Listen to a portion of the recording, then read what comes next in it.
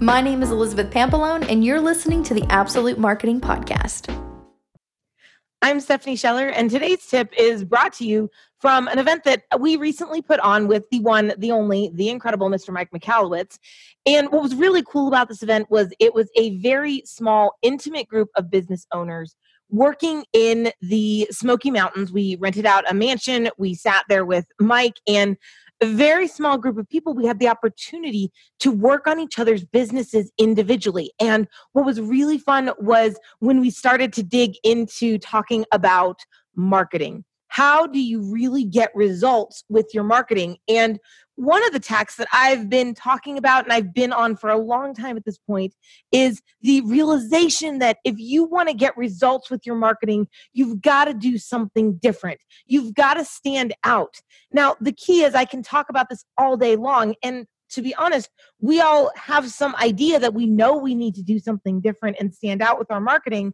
And yet all of us are still doing the same thing. We're posting on Facebook. We're posting on LinkedIn. We've got a Snapchat. We got a website. We send out brochures and we hit up networking events. And for some reason, we expect it to get different results for us.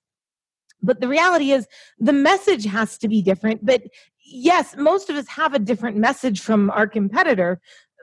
But the method of delivery has to be different as well, because our brains are literally hardwired to ignore when we see stuff that we see all the time. So when we see that marketing campaign that looks just like the other marketing campaign, it's very easy to ignore that. If you're a gym, most gyms end up marketing the same way. I have been talking with gyms for over a year and a half now, talking with them about how they need to use video and show how much fun that they have.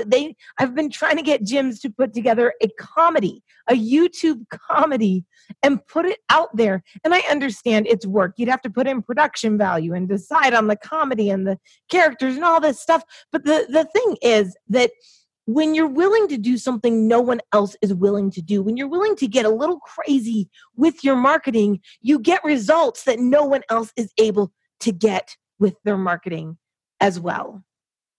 So I want you to think about this today. What can you do that will stand out and truly, truly be different for your marketing, for the sake of your business? How are you going to stand out? How are you going to be different from your competition?